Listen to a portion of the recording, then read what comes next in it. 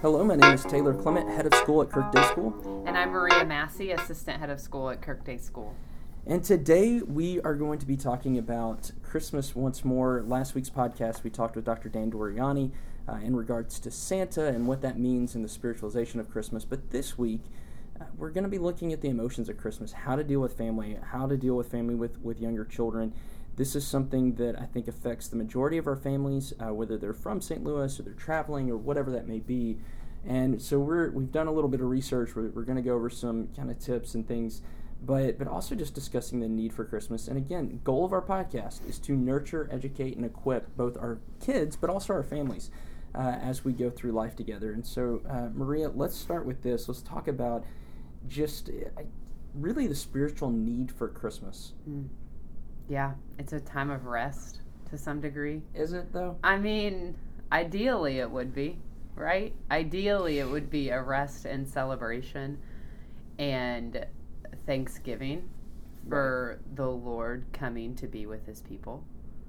So every year, and we're in the process of it right now, is I do an Advent devotion with sixth graders. And so we kind of take a break from our typical devotions, and I start these Advent devotions by showing a pretty serene American living room with a soft fire aglow, right? And you've got this kind of beautifully decorated Christmas tree, Joanna Gaines style.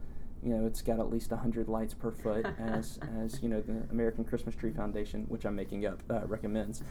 But you've got these things, and we've got this ambiance. We've got this idea of Christmas that it should be restful and relaxing. And at least in my mind, at the end of a Christmas story, when the mother and the father are sitting and it's snowing outside, they turn the lights off. You see the glow of the Christmas tree, the snow coming down heavily. It's kind of this moment of peace on earth, right? We hear that, we think that, but rarely does it ever really come out. I mean, I think National Lampoon's Christmas Vacation and maybe like Four Christmases and some of the zanier, we'll call them, movies seem to be a little bit more indicative of a 21st century Christmas. Yeah, joy to the world doesn't necessarily always scream true at the holidays. I mean, theologically, we can get there, right? Yeah, right. Definitely. 100% theologically, joy to the world. But even just the cultural idea that Christmas is a season of joy and peace and understanding, it is, and we don't always experience that at Christmas time. There are seasons of our life where we may not experience that. There may be people in our circles who are going through a season of life where they don't experience that. And so some of the stuff we're going to talk about today is hopefully going to just be helpful in reframing some of how we can still be present during this season. So one of the things we want to be quick to acknowledge is the fact that, number one, particularly for Kirk Day School, for our families, Christmas is a time predominantly for our families to get together with their extended family and friends. We see that on a regular basis. We hear that from our kids, stories from parents, etc. The other thing, though, is we also realize that it can be a very difficult season for people throughout our community due to loss, due to childhood memories, whatever that might be.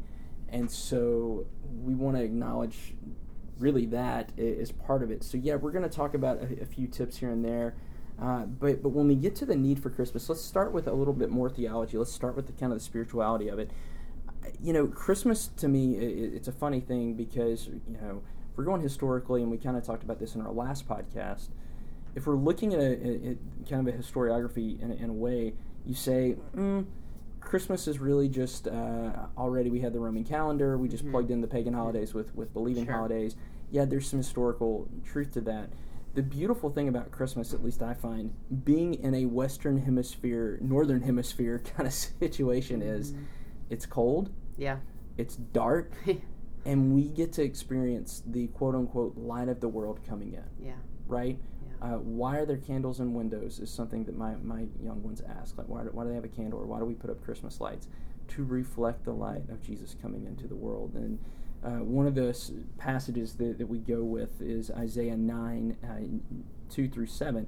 The latter part of this passage we know, and we know well. It's very famous, but the earlier part of the passage I think is interesting. So let me read this briefly. The people who walked in darkness have seen a great light. Those who dwelt in a land of deep darkness, on them has light shone. You have multiplied the nation, you have increased its joy. They rejoice before you as with joy at the harvest, as they are glad when they divide the spoil. For the yoke of his burden and the staff for his shoulder, the rod of his oppressor, you have broken as the day of Midian. For every boot of the trampling warrior in battle tumult and every garment rolled in blood will be burned as fuel for the fire. And then here comes the famous part. For unto us a child is born, to us a son is given, and the government shall be upon his shoulder, and his name shall be called Wonderful Counselor, Mighty God, Everlasting Father, Prince of Peace.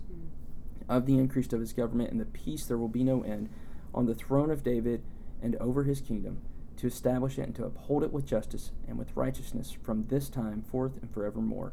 The zeal of the Lord of hosts will do this. That's a lot. That is a lot. Yeah. That's pretty powerful. Yeah, it is. Right? Yeah. Yeah, I always think of the one that's really powerful to me that always stands out at Christmas time, which isn't necessarily a verse that you would read at Christmas, but is the Word became flesh and dwelt among us. Yeah. That God came down to us in a human form. Right.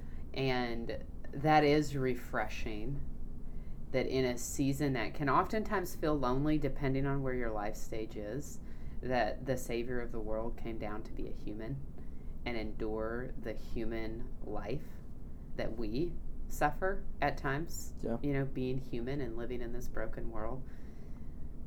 That's really powerful to me, the presence part. Right, and we see throughout Scripture the darkness is used time and time again, both in a spiritual context, but also the physical context, being able to represent such.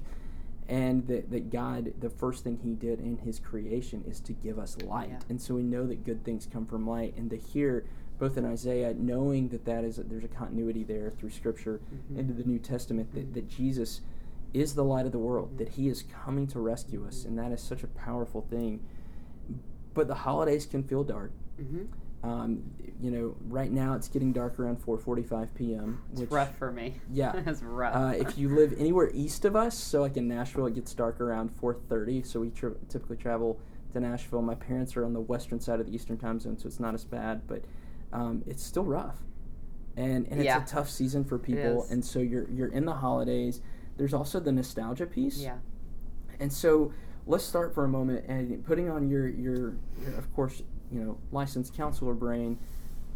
How do we go about this in regards to just understanding either relatives or close friends that perhaps are going through grief at this time of year? What might they be experiencing? Yeah, I think that's a really important point to remember, especially when we're interacting with family. But to remember that the holiday season doesn't put the rest of life on pause. So if things are hard at work, if things are hard, within a marriage or a family, if you're suffering from a loss of someone close to you, those things don't stop being what they are just because it's Christmas. Yeah. And so there's that component. There's also the component that because there's so much family time and together time, and there's this idea and mentality that in the Christmas season you need to be around people. The expectation is you're around people who you love and who love you. And not everybody feels that way about their family. Some of that may be because of a history of difficult relationships. Some of it may be because, they've just lost someone they love. Some of it may be because they have a longing to be married or they have a longing to be kids, and those longings haven't been met yet.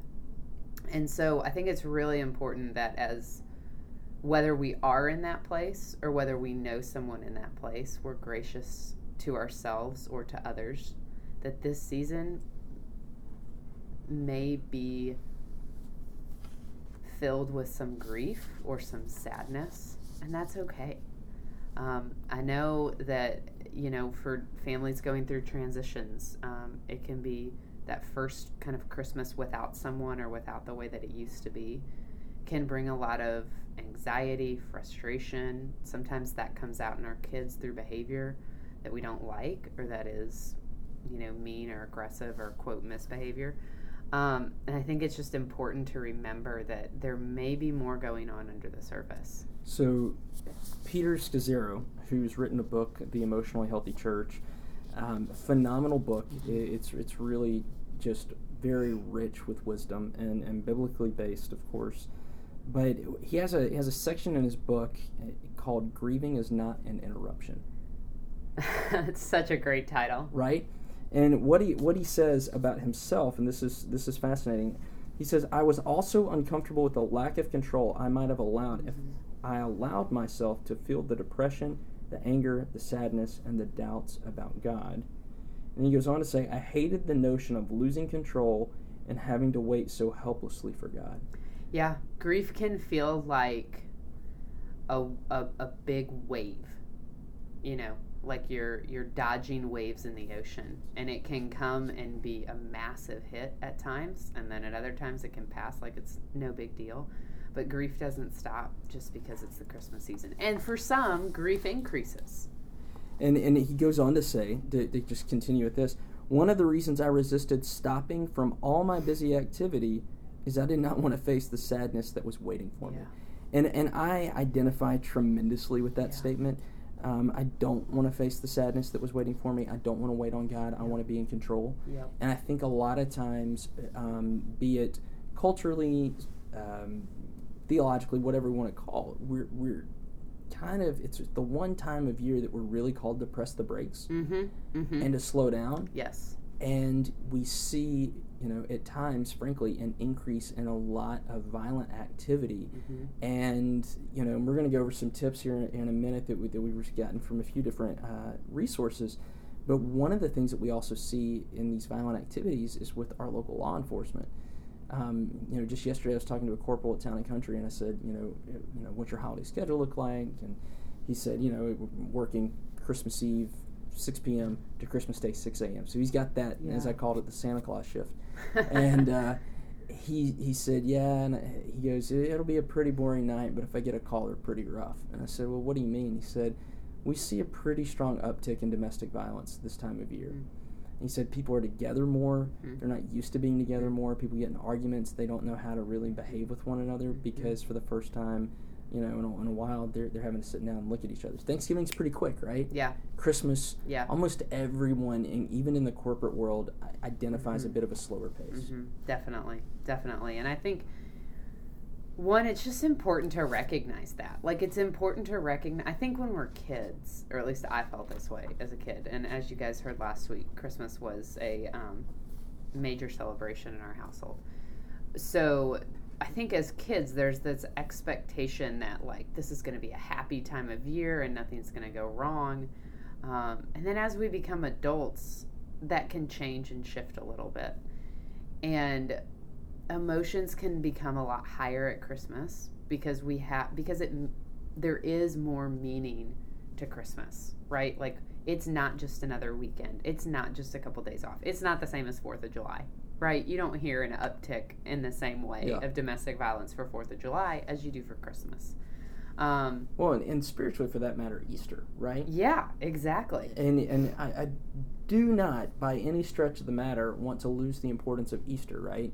And there's so many, differences of opinion and certain, religious importance of both and what have you. They're both unbelievably important holidays within Christendom, but there's an aspect where Easter, it's warmer, people are outside, they're doing things, there's more activities, etc. Where Christmas, the activity really is focused on being together.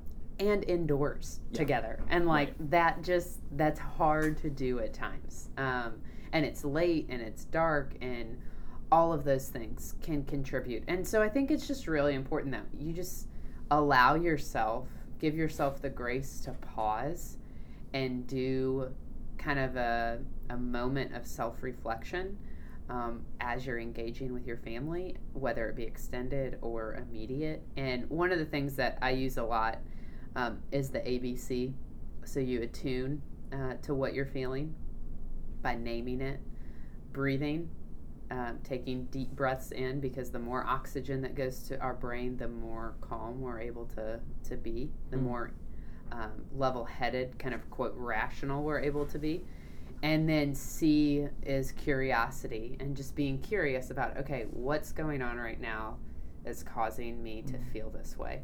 And curiosity is really important. I use that word specifically because curiosity isn't judgment.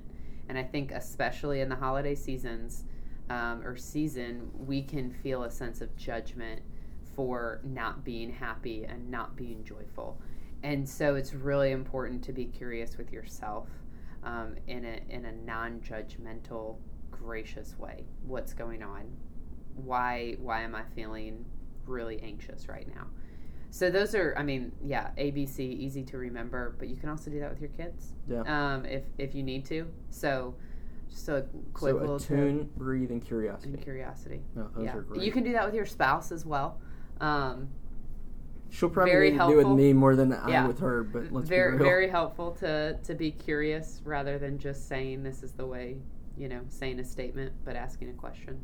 Yeah. Those are really great. Well, let's jump into these tips that, and again, we've taken some of these from Psychology Today, some of these from various resources, and some of these just from our own. But the first, and I think this one is kind of an all truth is God's truth, but writer at Psychology Today, first says moderation. Mm-hmm. Be moderate in your food, in your drink, and in your schedule. And I think that's a very healthy tip because what do most people have at New Year's? They have the New Year's resolution to work out, lose weight, get fit, fill in the blank, whatever that is. But there's also a guilt because we haven't done things in moderation. There might be some inappropriate behavior by those that have not done things in moderation. But then also our kids get out of whack if we haven't done things in moderation, right? We know not only has the Lord shown, but science has proven, hand in hand, that kids need schedules. We get this. Yes. We get this at working with children on a daily basis. But to be moderate in these things and to recognize, and really to go back to what you were just saying, be attuned to the needs of our family. Yeah. So, one of the things, this has kind of just been a rule that we've implemented without really knowing it, but when we're on a weekend, kind of a 2-3 day excursion, whether that be with having company or whether that be going somewhere, I usually only allow one night for the kids to stay up really late, because a lack of sleep doesn't necessarily affect you the next day. It affects you the next 2 or 3 days. And so we've found that it's just been a lot easier if we say, okay, you're going to be here Friday, Saturday, Sunday night. One night we'll keep the kids up till 8 or 9. And my kids are, babies, 2 and under. So that you can adjust that based on your kids and their age. But I have found that just setting that boundary is helpful, because the next day may be fine.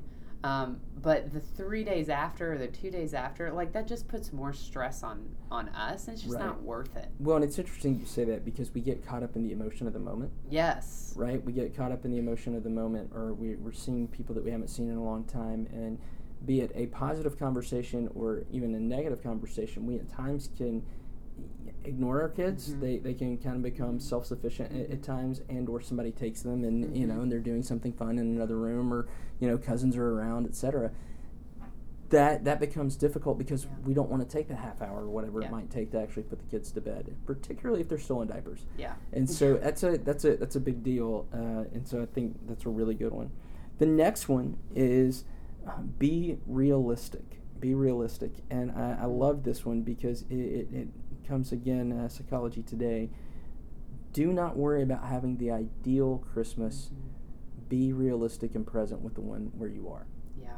Yeah, I feel like, we kind of hit on that at the beginning, but just understanding that this may not be a season that everybody enjoys and loves, and we may not have a Christmas that we enjoy and love, and that's okay. Being realistic with understanding that, different family members are going to have different expectations. Different seasons of life bring that. And not to, beat a dead horse here, but Christmas Vacation is a perfect example of that, right? Yeah. I mean, the whole premise of that movie is to have this wonderful classic family Christmas. And what, Clark Griswold learns throughout that movie is they weren't ever perfect. No. Right? No. It's a talk between he and his dad. He's like, are you kidding me? Do you not remember Christmas? We were all miserable. Yeah. And it's kind of this beautiful reflection in one sense, because all of a sudden this zany, wacky slapstick comedy turns serious because, hey, it's never been easy. And I think a lot of times we think about moments and not in part, but not the whole. Yeah. I love that scene when they all sit down to dinner and that turkey looks perfectly cooked. Oh, yeah. And then they cut into it and it's just disgusting. And that just resonates. I think that's why we all love that movie so much too, is because like it strikes a chord with us. Right. Somebody is Cousin Eddie, right? Yes. There is, whether they mean to be or not. Yeah. You've got the awkward family dynamic of different people. People are aging and there's generation gaps and understanding, and I mean there's so many different aspects that really do play into that, and we all want to run from it and be like, no, it's not really us. Yeah. But sometimes it really is, and we find ourselves being Clark. We find ourselves, being Cousin Eddie. We find ourselves in almost every role, right? Man, I kind of hope I'm never Cousin Eddie. Yeah, but sometimes we are. But sometimes we are. And it's so interesting. But the having that ideal Christmas, I think we try for things to live up to it, and it's tough to communicate that vision sometimes too. Yeah. I remember we had a Christmas a few years ago, and my mom had a really great idea, and I think I understood what she wanted out of it. But I think it was tough for some others that were there, that were some guests with us, to really get that, and it felt weird. At Thanksgiving, Katie has an uncle who does a really cool kind of Thanksgiving, I would say almost meditation prayer, and we do it as a group, and we hold hands. I never was around that. We just kind of prayed and ate. Yeah. And I was like, this is kooky. Like, what is this? Now I've actually really come to enjoy it, but still getting those wheels greased, ready to do that. And when you're not doing that habitually and living together day in and day out, all of a sudden you're kind of forced to do that. And whether you live in the same town or not, it's still an issue. Yeah, definitely. The next one is focus on today and not yesterday. And I really think that's a good one, because the article here says there's something about being with family and old friends that makes us become who we were and not who we are. When you find yourself reverting to old childhood patterns with family members, try to walk away a minute and remember who you are now. Go ahead and slap me with a 2x4, because that's very true. It is. My wife actually has to remind me. I have some cousins I'm close with, and she has to remind me, hey, you're an adult now, and you have your own children. So just remember that. Yep. Yeah, it is weird, just this weird dynamic when you become adults and you're around people that you grew up with. And, my mom's the only one that lives here, so all of the rest of my family lives out of town. So really the only times that we see each other are for major family events or holidays. And so it is a very strange thing to then come back, and now, I have an older brother and younger sister. They're both married without kids. We live very different lives from each other, and, also just are very different than we were. I mean, we haven't lived together since my brother was 18, and that was 15 plus years ago. So it's just, and it's okay. Like, I think that's one of the things I've had to learn over the past couple of years is, like, it's okay that it's not yesterday. That doesn't mean that there's anything wrong. It's just, that's the way that life goes. Like, it is okay. But let's pause there for a second. We can rationally get that it's okay, but our hearts don't. Not our always. Hearts long for that, right? Yeah. And you even mentioned last week in the podcast, when you learned about the truth of Santa, that you felt like, man, Christmas has never been the same. I would agree. It's kind of that Polar Express, right? It's the bell's still ringing. Yep. And yet, our hearts really do desire it. Like, I think of certain Christmases I probably would never want to experience again. Mm-hmm. And then there's certain ones that I'm like, oh, if I could just capture what I felt, the excitement, the rush, the whatever. Yeah. So unlike high school or college even, where we maybe had some moments we can reflect fondly on, or whatever that area of life might be. Why do our hearts still feel sad even though our heads are like, yeah, it's fine to change? I mean, I think the short answer would be our hearts feel sad because that's not the way that it's supposed to be. Like, not to put the Jesus answer on it, but it's like that sadness or that sense of longing that we have is there because Christmas, the world, the relationships that we have are ultimately not the way that they were created to be. Amen. And I think it's important that we just we acknowledge that. That goes back to the ABC. Attune to the fact that this is a longing that you have, and it is sad that it's not yesterday. It's okay to feel that way. Like, it is okay to allow yourself to grieve that for a second or for a day or for, whatever time period you need. And then, being thankful for the times that we have had that are good. But I will say, you see this with families. There are times when certain family members can't just flip the switch, right? So yeah. How would you encourage either those that have trouble, let's just say flipping the switch, I'm just using that as a generic term, those that have trouble flipping the switch, how would you encourage them versus those who maybe live or will be around someone that has trouble flipping the switch? How would you encourage them to receive that person? I would say it's not on them to fix them, right? It's not on you to make the experience that they're having be the experience that they had yesterday. It's amazing what listening and saying, yeah, that makes sense, I understand that, can do for someone. To be known in a moment where they feel sad and to be accepted in a moment where they feel sad or where they feel upset or where they're missing somebody that they love, that goes a long way with people. And that's ultimately, that's a reflection of what Jesus did for us, right? Like, He did so much more than that. He not only came and was present with us, he rescued us. We can't be in the job of rescuing people, but your presence has an unbelievable impact on people when you say, man, I really see why you would be sad this holiday season because your mom's not here. You miss your mom. Like, that totally makes sense. Saying something even that I don't want to call it easy, but that simple goes a long way with people. That's where I would start. Where I would start. So acknowledge the hurt. Acknowledge the hurt. Acknowledge the feelings. Celebrate what you can. And, if there is something. But I wouldn't rush to that. It's like, a lot of times what happens is when we see people in discomfort, we feel uncomfortable. And we'll do anything we can to get out of that discomfort. Like, that's human nature, right?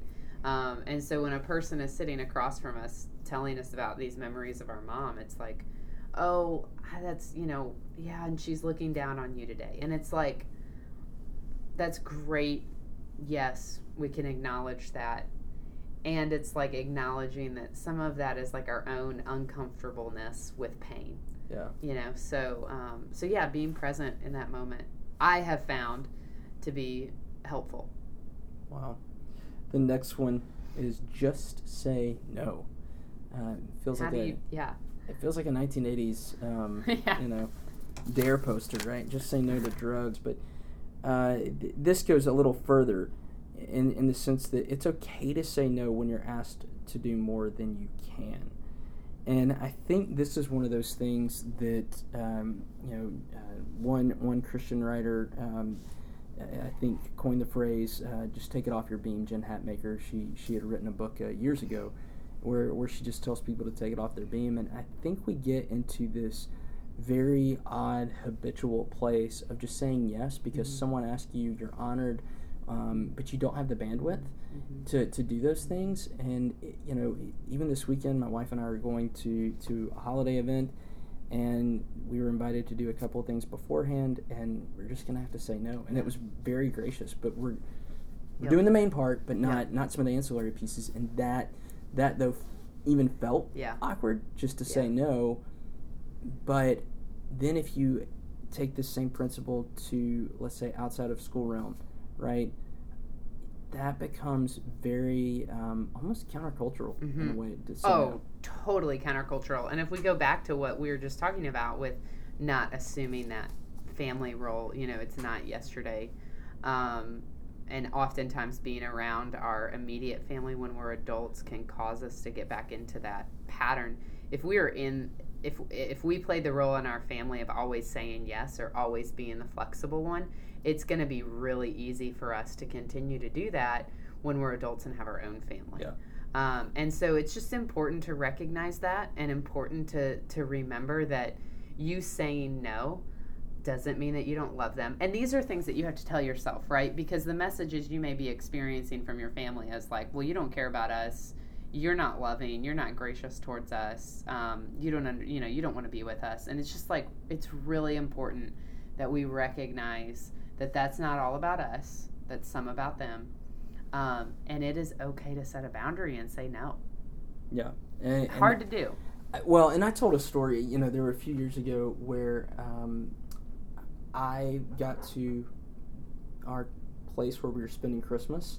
I was excited to see some folks. We got there a little bit later, like 8 o'clock at night. Nothing extremely late, right? And some of the relatives that were staying somewhere else, they had already left. And I was like, are you kidding me? Like, y'all couldn't have stayed extra 20, 30 minutes just to say hey to us. And I was so excited to see them. And I was hurt by that. They needed to take care of themselves. I think now, looking at it, I can understand that a little bit more.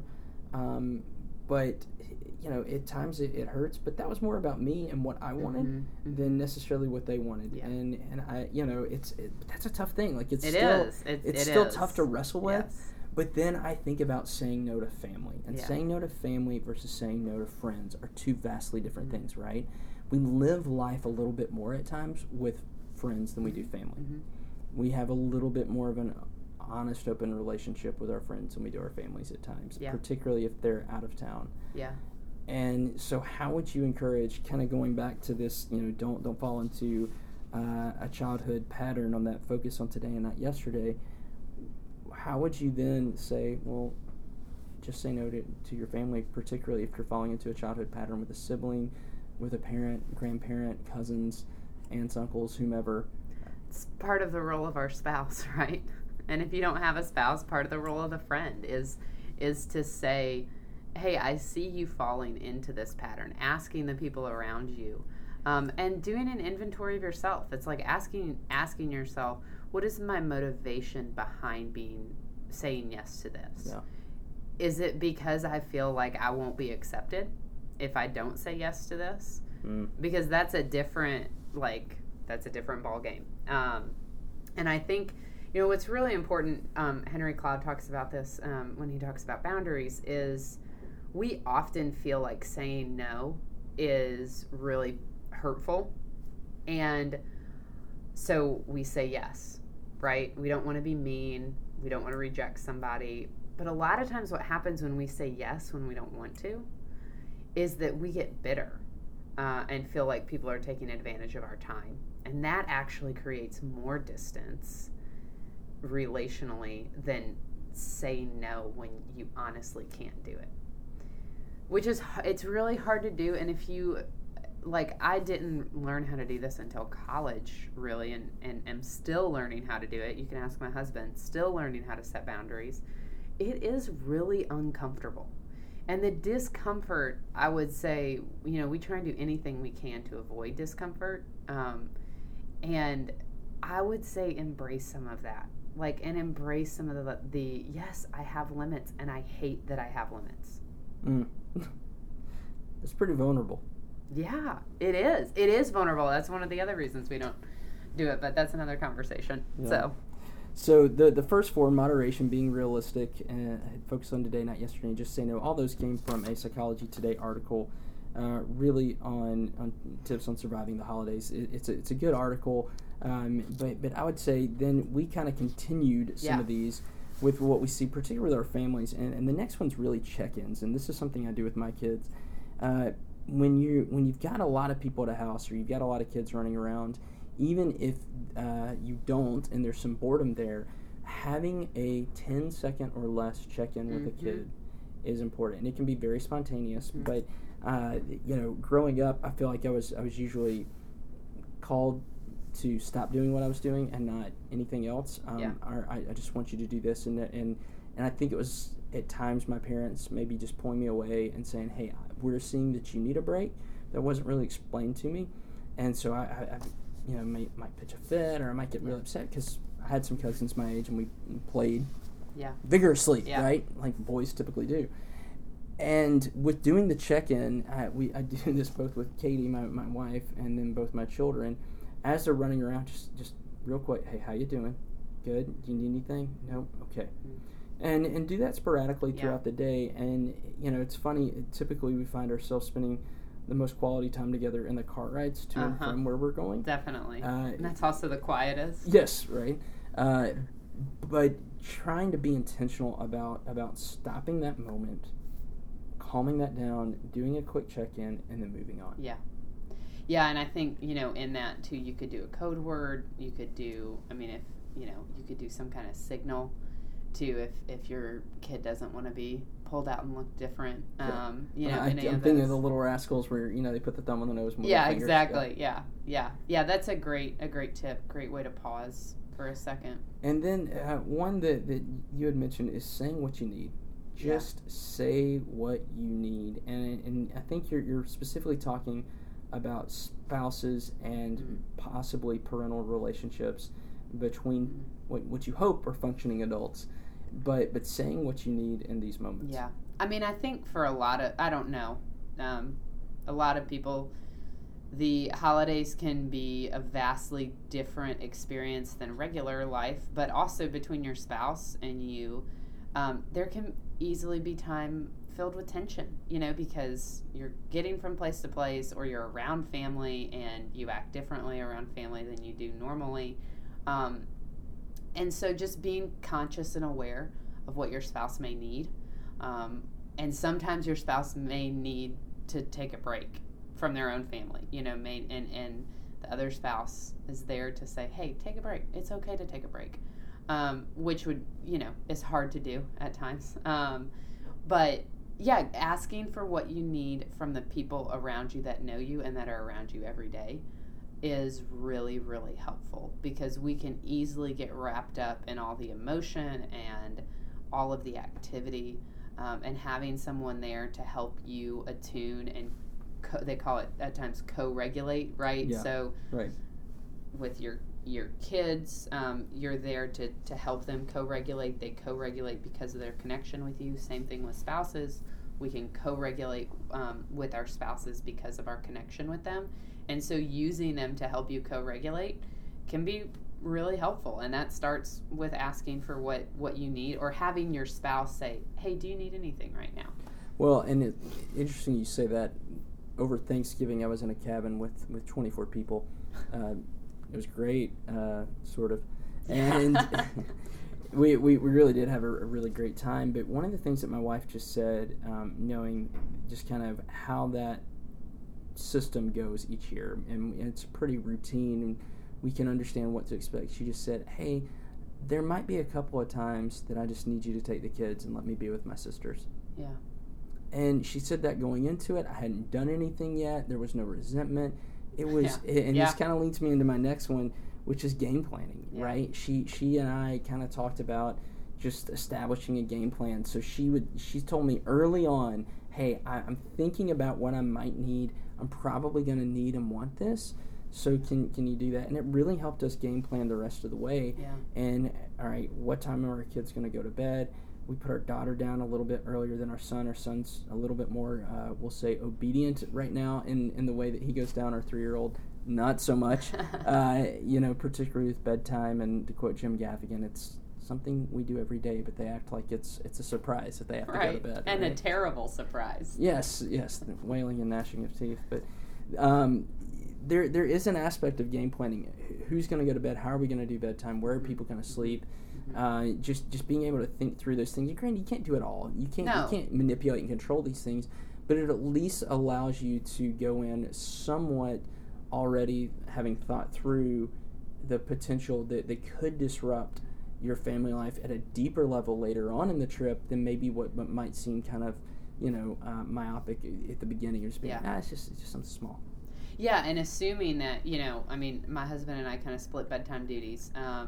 But if we have friends or family over and I want to spend time with friends or family and just kind of shove the bedtime duties off to him without saying beforehand, hey, it would be really helpful and it would mean a lot if I could have some time, and you could take care of bedtime by yourself tonight. That kind of thing really knocks down on the bitterness. Yeah. The resentment that can happen. Well, and to that end, one of the things that my parents did a great job with over the holidays was when they came up and visited us. They were here for Grandparents' Day. Katie and I went out one night with some friends, and we just said thank you, and we really appreciate it. We said we'd love that, and would love it if you guys would be willing to do it again sometime. And that was it. There was no manipulation tactic or anything with that. However, what my mom and dad both now are like, hey, when we have the kids, we'd love to help you. What can we do to help? Yeah. They saw the appreciation of it, and there was something really nice. Now, that's not always been the case necessarily. I haven't always felt like I wanted the freedom or Katie wanted that, and that's not my parents' fault necessarily. That some of that's definitely on us. But it really opened the door to, hey, what can we do this upcoming time? Do you guys want to go do this or this? And it's been fun to think about, but it's also been a healthy way to think about how to do life. Yeah, especially definitely. Living with more people. Yes. So moving on, last thing is really thinking about your own limitations. And this comes from, again, Peter Scazzero. And he gives several tips. He says, look at your personality. He talks about, look at your life situation. Look at your emotional, physical, and intellectual capacities. But I think looking at your life situation and or season of life, he talks about both of these, I think this is really important because if we were to go to really, if I was to encapsulate this, I'd say comparison's the thief of joy, right? Yeah. I could spend an absolute fortune on my kids at Christmas, and as soon as they see a cousin or a friend with a different toy, that's the toy that they wish they had instead of the one that they said that they wanted for 11 months out of the year. And then we're also, maybe somebody got a new car. Maybe somebody got a really great end-of-year bonus, and they are putting in a pool, unlike Clark Griswold, right? Yeah. And I think understanding our season of life, knowing that we do have to put kids down, knowing that our kids may be older, and you know what, we're going to parent a little bit differently than someone else. Also knowing our limitations, that, God has not called us to do Christmas the way that we've done it here. God's really called us to do Christmas a little bit differently, whether that be through our finances or through, an abundance and year in and year out. And I'd encourage anybody to, and I'm saying this to myself as well, that when you have somebody maybe miss an expectation that you had, to be gracious to them and consider, okay, maybe, again, investigate. I wonder why they're doing that. Maybe it's not because they don't care for me or they don't value me, but maybe it's because they have 2 young kids or 3 young kids, or maybe it's because they need some time alone. Like, not automatically assuming somebody's doing something to hurt you, kind of believing the best about someone else. Right. Well, KDS families, you've heard from us today, but we hope you guys do have a Merry Christmas and a Happy New Year. School will start back on January 6th, that Monday. And, again, we always want your thoughts, your comments coming back to us. And in January, we're going to start a new just kind of series of healthy habits. And so we're going to have some folks on for that, and we're really looking forward to it. So until then, again, Merry Christmas, and we wish you guys the best.